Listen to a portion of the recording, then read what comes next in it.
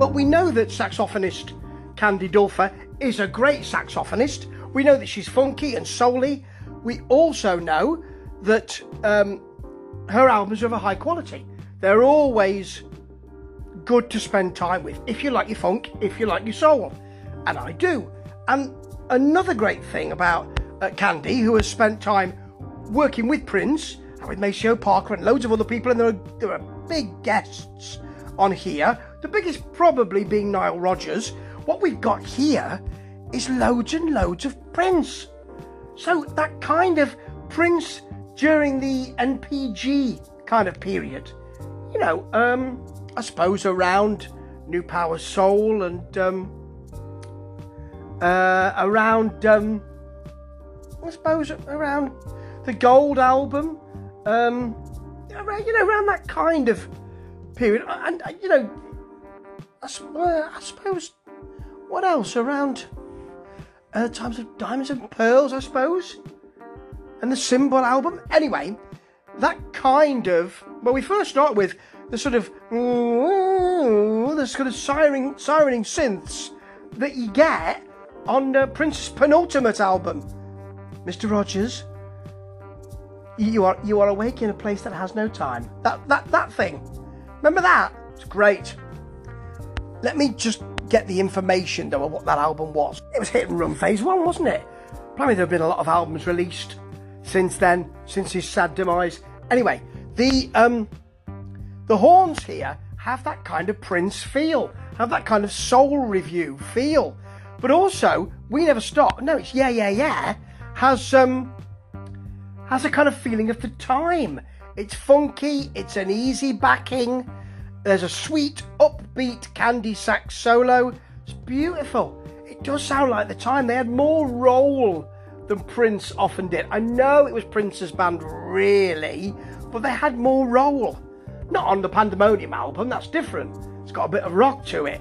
But those early albums, yeah, that's what it sounds like. Things like Most Seats at the Table, you've got quite a lot of smooth soul here as well. I'm less interested in that. You know, The Walls with Marcus Miller sounds like Maze. It's got that kind of calm and sweet and soft and slower feel, which I admire, but I'm not a great fan of. Raindrops, though, is like jazz fusion. That is very lovely indeed. You know, Convergence ends. Nile Rodgers is on there. That's come out as a video, and a nice video too. You know, you got Philippe Sace on there as well, and it does sound like it's the easiest thing in the world to make this music and to enjoy this music. That 80s soft, almost bedroom but not quite soul, really good stuff. But then among that you've got stuff like Perspective, those Prince soul horns again, big lazy bass, open organ feel to it, and We Never Stop, which is like, remember Tony. Remember that? With a kind of Jack Swing type feel, but not quite. Remember that? Yeah. That very easy 80s, quite strong and clipped beat. An easy type vocal here as well, parping horns. And then sort of massed horns in a jazz fusion way.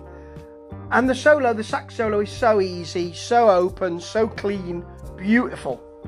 Jamming Tonight, that's the first track that Nile Rodgers is on. It does sound like Chic, of course it does. The horns lead on this, nice percussive beat, and then we get a little bit of the guitar, the chippy guitar, you know, the kind of Nile Rodgers guitar sound, but with a softer feel to it. It's calmer.